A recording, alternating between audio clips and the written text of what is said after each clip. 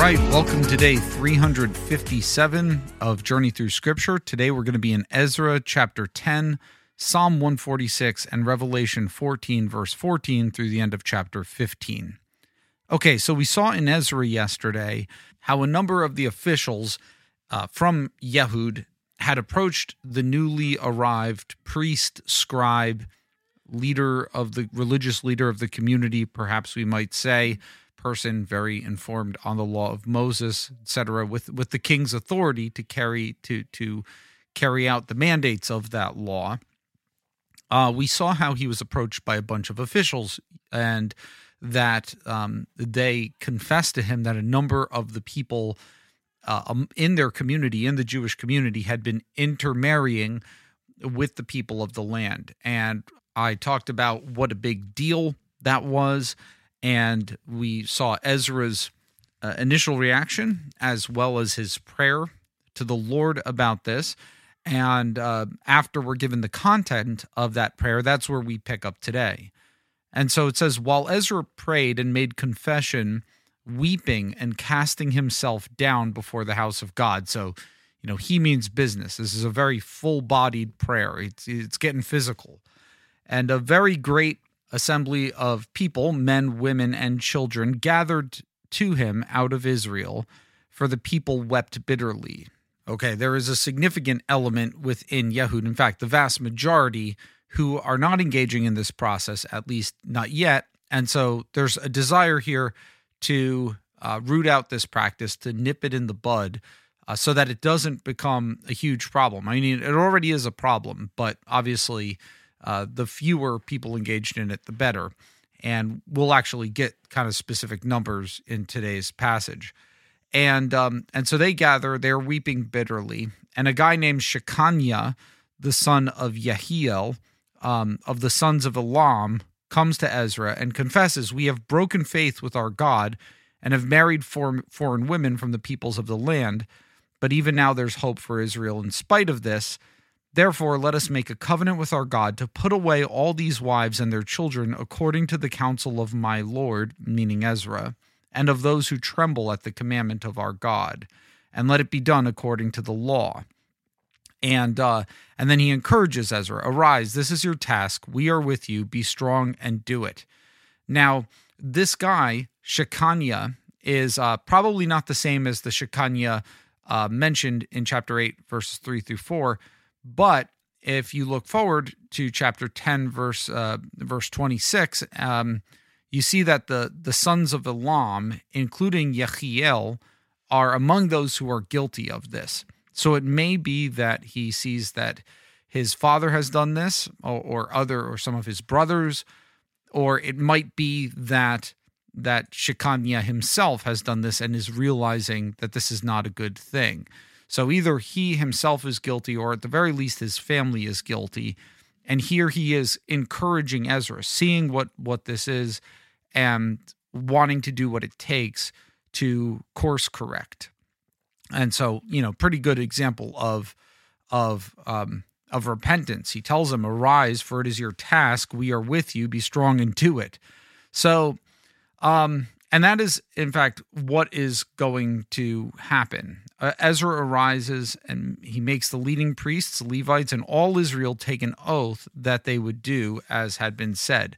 So they're solemnly swearing that they are going to take care of this. And as you could see, the suggestion here, which is actually in the mouth of Shechaniah, not Ezra, so it's significant that he realizes what repentance would entail. He says to put away all these wives and children. And this obviously raises a couple issues here. So there is, of course, the issue of abandoning wives and children, right? Like there seems to be some injustice in that, right?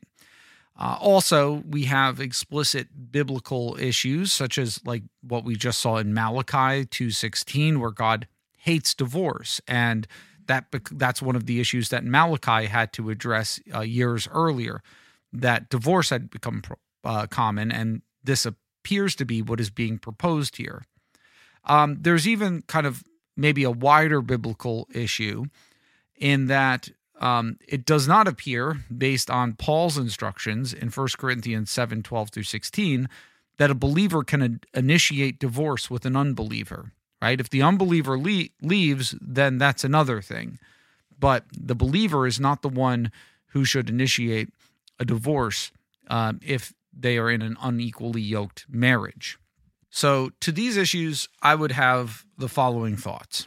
Number one, and these are not in any particular order aside from the order in which they popped into my head. So sin ruins everything. And this is applicable across the spectrum, right? And sometimes when we choose to engage in sin, and then we're moved to the point where repentance is on the table and we're willing to walk towards that, we're left with no great options. And it sometimes is very difficult to know what ought to be done, right? Because sin, it's not like there's ever any guarantee that in turning from your sin that things are going to be great, or that like you're not going to be dealing with the mess that sin created. But there needs to be an acknowledgement that this mess is not because of the commandments of God. The mess is because we've chosen either to ignore them or deliberately disobey them. So the fault is on us. I think, for example, of a situation we had in our church where, we tried to be a place where sinners can come to find Christ. And so, you get a lot of interesting stories and interesting things that people have to work through in their discipleship. And I remember a little while back, we had a lesbian couple coming to our church. And, we want to be able to instruct them in the way of Christ and lead them forward in their faith. But, that relationship is not something that can continue if they are going to be, walking according to God's word and God's revealed will for their sexuality. And of course, there are a lot of other things that can be said there, but the reason I bring this up is because a complicating factor was that they actually had a kid between them. And so, what exactly is one to do in this situation? Are you to say, you guys gotta get divorced? They were married, at least married in the eyes of the state. And there was a child who called both of them mom. And so, what do you do, and how do you love this family through them and help them walk with Jesus? And so that's a very vivid example of something I think is kind of similar where, and I'm not saying that, I know the perfect answer to that scenario, but here is a situation in which people's decisions, either made apart from the Lord or in rebellion against him, now have put them in a place where there's no great options available. And I think that's important to keep in mind. That's just something I've seen through pastoral experience, and it's in many situations other than that. You might think of like a married or an unmarried couple living together. Sometimes there's not, especially if it's been for a while. It can cause a lot of difficulty trying to walk that back. And we need to keep in mind when we're flirting with sin that that can create those kinds of situations. And in terms of answering this question from this text, it may be the case that the solution, that we're to understand that the solution itself is a problem caused by sin, that it's a terrible situation for everybody. And that might be one of the things we're being asked to absorb as readers of this text. The other thing I think we need to keep in mind is, and this is relevant with a bunch of biblical questions, the Bible is not half true, okay? So, in other words, one has to understand the entire narrative that the Bible is presenting to us, and whatever we're going to say about it, we have to keep that in mind, right? So, in other words, the full picture here is that this is something that has led the people of Israel into idolatry, and that is evil in the eyes of God for his people Israel to intermarry with indigenous Canaanites. And and that this has brought severe compromise, and that because of that, the nation has faced the judgment of God, right? Like, it's not like that stuff is not true. And so that's the thing that this is being balanced against. It's balancing against the prospect of destroying this entire thing that God is doing. And by the way, there's also parts of the biblical storyline that encourage us to think in that direction, that God is restoring his people. He's giving them the chance to experience this kingdom that has been promised in the prophets, and which is far greater than anything else that anyone's got going on. So that needs to be kept in mind as well. Also, let's remember that the Bible does present divorce as a permissible scenario in certain situations. And in the Old Testament, the key text for that would be Deuteronomy 24, 1-4. There is, of course, more to be said about that, especially in light of what Jesus says in Matthew 19 regarding it. And we don't really have time to go down that. I will probably talk more about divorce in an episode of Journey Through Scripture Read. So it's not as if, it's not as if divorce is an entirely ungodly thing. It can happen under certain circumstances and be valid in the eyes of God. Also, it is important to keep in mind that this is one of those places in the Bible where we're not given all the details. I mean, that's the case frequently in the Bible, but it doesn't say what actions were taken after these divorces were put in place, or after Ezra's solution. You'll see why we might want to be a little hesitant before calling them straight up divorces in a minute. But let's say that they are, I think it's fair to say that based on the text, that these families are broken up, right? They are sent out, the wife and the children. There are also laws within Israel, just as they are doing this in obedience to the law of Israel. Well, also part of the law of Israel is to be merciful and kind and to provide for the widow and the sojourner, right? That's part of the law too. And so I think it's pretty safe to assume that there is a law of God obligation that these people have, that these Israelites have, to care for those whom are now in a very compromising situation. Also, piggybacking on the Deuteronomy 24 thing, they would have been given a certificate of divorce and able to remarry. Remarriage is a thing in the ancient Near East. Also, some have pointed out that the phraseology is not the typical way of referring to actual divorces. So there may be some other kind of situation that is in view here. The word that is used is hotzia, which comes from the verb yatsa, to go out. So this is to cause them to go out. This is obviously a splitting up, but the normal terms that are used for divorce, like keritut or shalach, are not used here. So again, let's not assume more than the text says. And then finally, we note that when we tally up the numbers that we are about to be given towards the end of chapter 10, there is 113 families that are engaged in this, and that is out of about 29,000.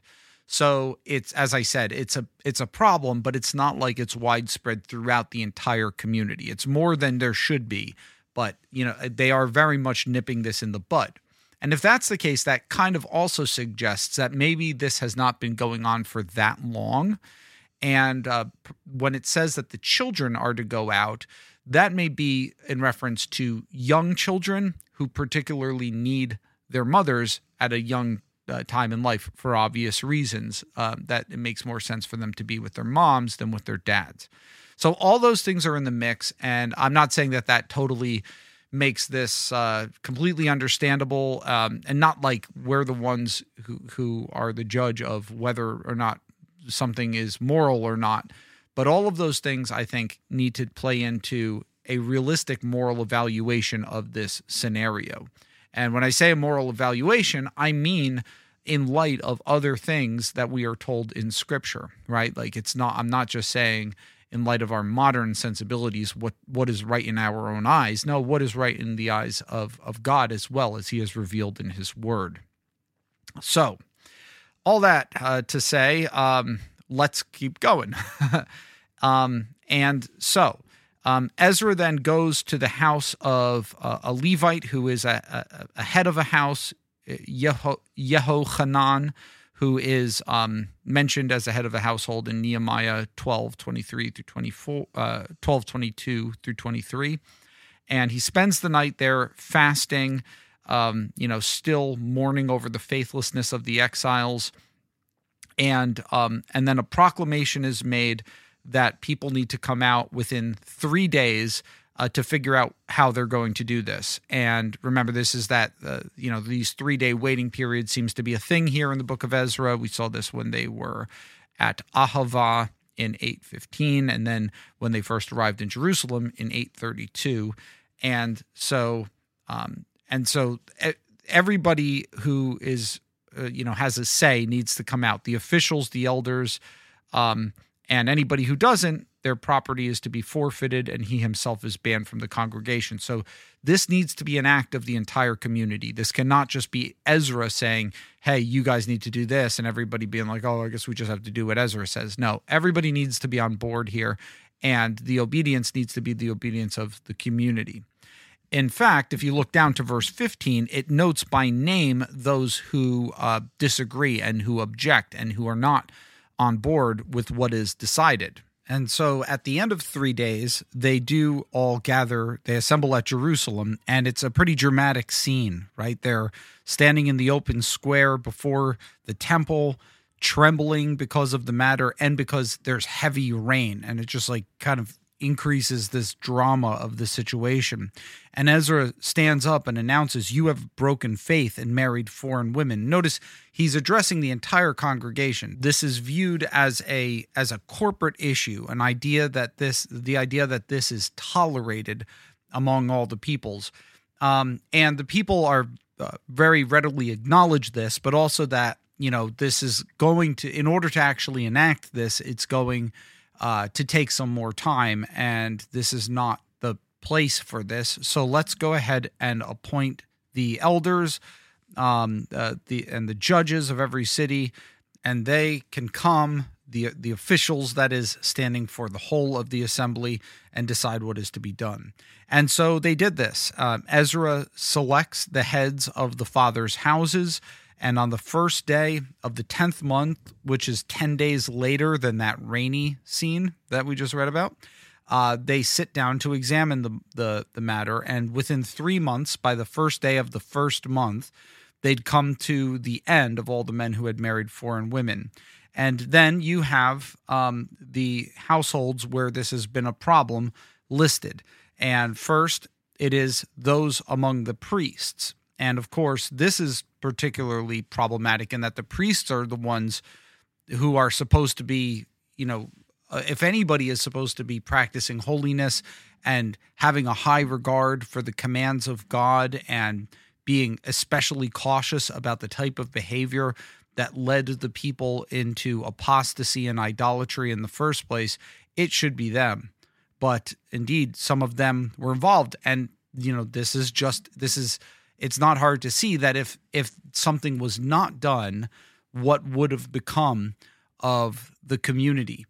And so some of the priests who are found there, they are named, and notice that they pledge also to put away their wives, and there is that kind of ambiguous verb once again from yatzah, to cause to go out.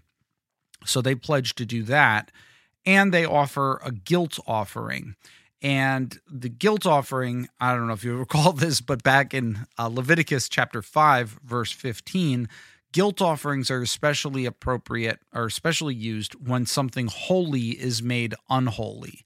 And the priests themselves are holy people, right? And so by doing this, the implication here is acknowledging that they have now made themselves unholy. Like this is the same kind of sacrifice that's used, for example, when a holy, though not as holy as a priest, but holy by virtue of belonging to Israel, member of the community contracts a skin disease, which is often called leprosy in the Bible, but as I noted, is broader than that as well.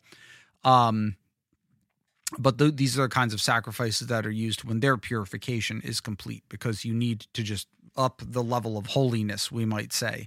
And then, the Levites as well are implicated, some of them, one of the singers, and then several of the gatekeepers as well. And then you get the names from the rest of Israel. All these had married foreign women, and some of the women had even borne children. Again, I noted that this may be a fairly recent practice, and so some of these children that are being sent away would have been relatively young. Well, this, which is actually the final statement of the book of Ezra, and I've noted that Ezra and Nehemiah is like one book, but this definitely confirms that it really sounds like they just haven't been married long enough for there to be a lot of children. So it's kind of a recent thing, and they do address the problem in a timely manner. Okay, let's go over now to Psalm 146, which is a pretty straightforward psalm. It is a psalm of praising Yahweh. Praise, which is, as I've said many times, the fitting response for God's goodness in your life. It's kind of like Christmas is right around the corner at the time of my recording this, and at the time of your listening to it too. But, you get the question, right? What do you give a man who has everything? And so how much more the case with God, right? What are we going to give him back? Well, we give him praise. Praise Yahweh, O my soul. I will praise Yahweh as long as I live. I will sing praises to my God while I have my being. Praise is a lifelong project. We are in it for the long run. It's not so much about the sprint as it is about the marathon. Put not your trust in princes, in a son of man in whom there is no salvation. When his breath departs, he returns to the earth. On that very day, his plans perish. Okay, so here now is kind of the meat of the psalm beginning. And the question is, whom are you going to trust? So you're praising God, and that's what you're supposed to do, right? But why? Because God actually comes through for you. Whereas human beings, you might be able to trust them for a season, but at best, this is what you're going to get. You're not going to find true salvation through them. And eventually all people go away. And on that day, his plans perish, right? And at best, someone might honor the person's plans, what they wanted to do. And so simply by nature of our mortality, human beings are not worthy of our trust, as well as many, many other things, at least not comparably to God, right? That's not to say you can't trust anyone for anything, but compared to God, like they're not the ones who are actually able to cause your life to flourish and cause your life to have true blessing in it. God is the only one who is able to do that. And it's, often said that it's unfair to put that kind of expectation on other people. And so by following the advice of Psalm 146, we actually are able to have healthy relationships with other people because God is the one whom we praise and God is the one we trust. Whereas other people, we understand what they are, what can be asked of them, what is reasonable to expect of them as creatures, as fallen human beings. We can love them, and we can maybe trust them for some things, but they can never take the place of God. And so you do have the flip side now given in verses 5-7. Blessed is he whose help is the God of Jacob, whose hope is in Yahweh his God, the one who made heaven and earth, right? As opposed to the one who will eventually be gone and maybe very soon will be gone. He made the heaven and the earth, the sea and all that is in them, who keeps faith forever. Keeping faith here, that word emet is the word for faithfulness, keeping faithfulness forever. I'm not sure why they don't translate it that way. Who executes justice for the oppressed, who gives food to the hungry, right? God is the one who can actually do this and who can actually consistently do this and come through when his people need him, when his children cry to him. Yahweh sets the prisoners free. Yahweh opens the eyes of the blind, lifts up those who are bowed down, loves the righteous, watches over sojourners, the widow and the fatherless upholds. and brings the wicked to ruin? Is there anyone else of whom you can say that in their hand is where final justice lies? Yahweh will reign forever. Your God, O Zion, to all generations. Even so, if you can't trust human beings throughout your life because they might go away, here God is not only trustworthy through your life, but he's trustworthy should there be 1,000 generations after you. Praise Yahweh. Okay, let's go now to Revelation 14:14 through the end of chapter 15. Remember that yesterday I said that we were looking at the destiny of those who follow the Lamb and those who follow the beasts. And that's what this is going to continue today. So we had 3 angels yesterday, and we're going to have another 2 more today. But first, it says, I looked, and behold, a white cloud, and seated on the cloud, one like a son of man. Okay, by now, you should know exactly who this is. Okay, this is the image of Jesus taken from Daniel chapter 7, Son of Man riding on a cloud. What is an interesting thing that is added here is the fact that he is wearing a golden crown on his head. Because what is Daniel 7 all about? Daniel 7 is all about the Son of Man riding on the cloud to come to the Ancient of Days to receive his eternal dominion. And here, the fact that he is wearing the crown means that he has received that dominion. He has that dominion. He is reigning. And he has a sharp sickle in his hand. Okay, so here we're going to have, obviously, an agricultural metaphor. And another angel comes out of the temple. And this is, I think it probably goes without saying, this is the temple in heaven. This is not another place where we might look to some kind of rebuilt earthly temple.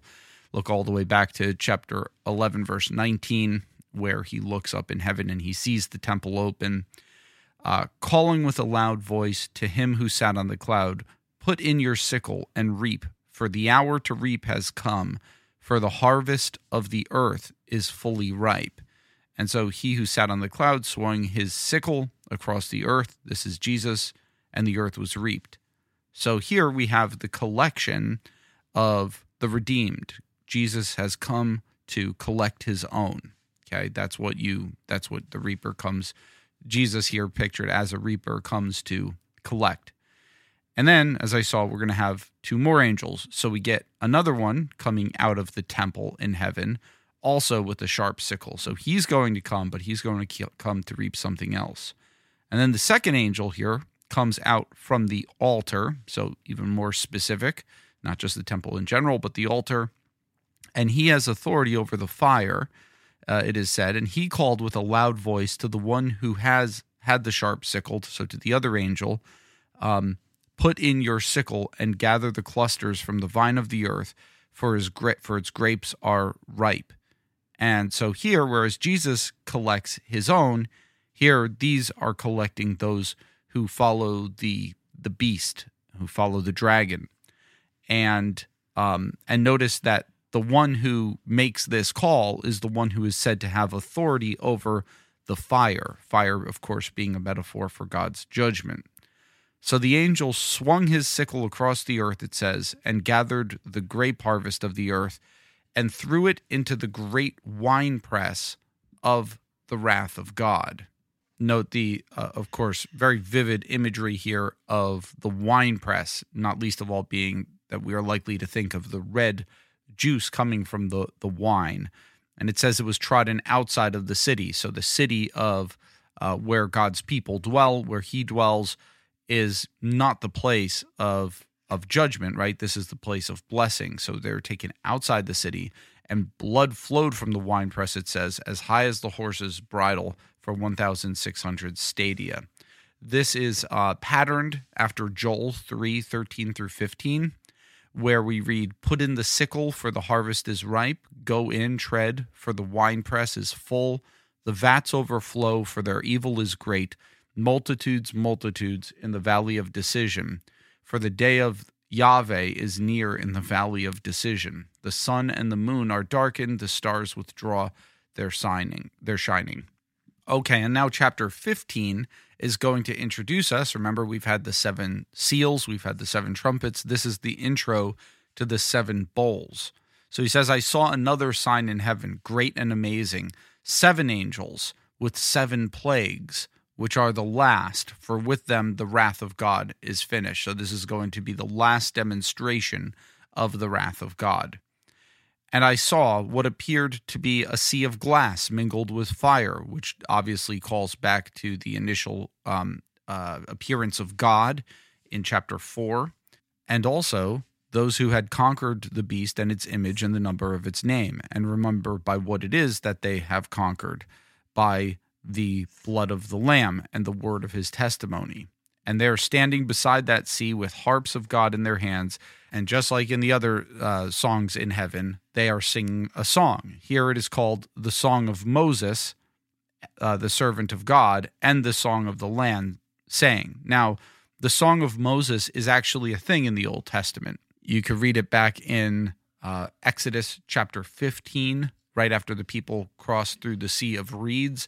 This is, I will sing to Yahweh, for he has triumphed gloriously, and the horse and the rider he has thrown into the sea. And the reason I think this song is here, given the same name as that song, I don't think it's like we're actually reciting Exodus 15. But the reason it's given that, of course, is think about what the Sea of Reeds is a pattern of. It's God's defeat of his enemies, right? God's miraculous deliverance of his people and defeat of his enemies. And notice its wording. The Song of Moses, the servant of God, and the Song of the Lamb saying. So are they singing 2 songs or are they singing 1? And you might be like, well, it says 2 songs here, right? But some suggest that the and here is what is called the epexegetic use of the Greek conjunction, which is the word kai, which normally means and, but can also mean like even or that is. So it would be they sing the Song of Moses, that is the Song of the Lamb. Or, to clarify, I mean the Song of the Lamb, namely the Song of the Lamb. And it very well may be the new song that we're not given the content to back in chapter 14:3. That's a possibility. But either way, here is the content. Great and amazing are your deeds, O Lord God the Almighty. Just and true are your ways. Notice this is what they are saying in the aftermath of God's judgment. O King of the nations, who will not fear, O Lord, and glorify your name? For you alone are holy. All nations will come and worship you, for your righteous acts have been revealed. We see there that very kind of Old Testament prophetic hope, right, with all the nations coming to worship the Lord. This is seen as something that is now being fulfilled in the last days. And finally, he looks and he says, the sanctuary of the tent of witness is in heaven, and it's opened, and out of the sanctuary comes 7 more angels, this time with 7 plagues, clothed in the clothing of heaven, of course, pure bright linen and golden sashes around their chests, resembling the Son of God, of course, in his initial appearance in chapter 1.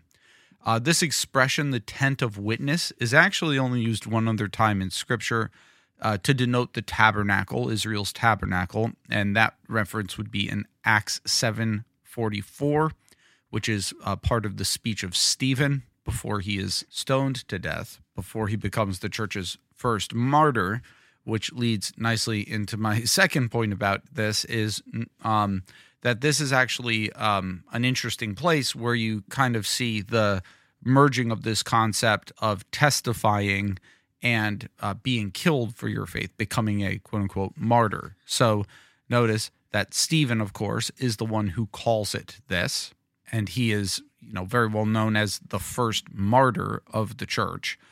And so he calls it this, and the word martyrion, which means witness here, also means martyr. And so there he means... So there, it's kind of like a double meaning that we're seeing here. In terms of like Old Testament passages where this might come from, one might think of Exodus 25:16, where It's talking about the Ark of the Covenant, and in the Ark of the Covenant is what? The testimony that I shall give you, it says. That's Acts 25:16. So in that sense, it is that in that it houses the testimony, but bearing that testimony and testifying about that testimony by the time you are at this point in the New Testament often means that one has paid quite a price for being able to do that. Indeed, the very author of this book, John, right, he's on the island called Patmos on account of the testimony about Jesus. So these angels now come out of the tent of witness. We might think a little Hebrews-ish here, right? We've heard it called the temple, but now also it's acceptable also to call it the tent of witness. There is a merging of these terms, as I said in the book of Hebrews. Right, there is an earthly tent and a heavenly tent, and they're the same meaning. It's basically the sanctuary, a temple. So whether or not we're calling it a tent or a temple to describe heaven itself, the dwelling place of God, the place where God is. And to these angels is given by by one of the four living creatures 7 golden bowls full of the wrath of God who lives forever and ever. And at this point it says the sanctuary was filled with smoke from the glory of God and from his power, and no one could enter the sanctuary until the 7 plagues of the 7 angels were finished. This, of course, is reminiscent of the consecration of the tabernacle, right after Moses finishes constructing it in Exodus chapter 40. In verses 34 through 35, the book of Exodus ends with the glory of the Lord in the form of smoke filling the temple, and he is not able to continue in it, to stay in it. The same thing then happens with in 1 Kings chapter 8 verse 11, where Solomon's temple is built, and God takes up residence in the temple, and the glory fills it, and that takes the form of smoke, and they're unable to continue doing their temple stuff in it. And then finally, which is probably the text that we're primarily to be thinking of here, in Ezekiel 43, when we have his vision of the new temple, the chapter begins by saying, then he led me to the gate facing east, and behold, the glory of the God of Israel was coming from the east. Because remember, in Ezekiel, back in chapter 10, the glory had departed. And the sound of his coming was like the sound of many waters, and the earth shone with his glory, one of my favorite images from the Bible. And the vision I saw was just like the vision that I had seen when he came to destroy the city, and just like the vision I had seen by the Kebar Canal. And I fell on my face as the glory of Yahweh entered the temple by the gate facing east. The Spirit lifted me up and brought me into the inner court, and behold, the glory of Yahweh filled the temple. So God coming back into his temple, and this passage now speaking of that as, in some sense at least, being fulfilled in this vision. Okay, thanks as always for being with me, and as always, I look forward to being with you tomorrow. And until then, keep reading Scripture, take care, and bye-bye.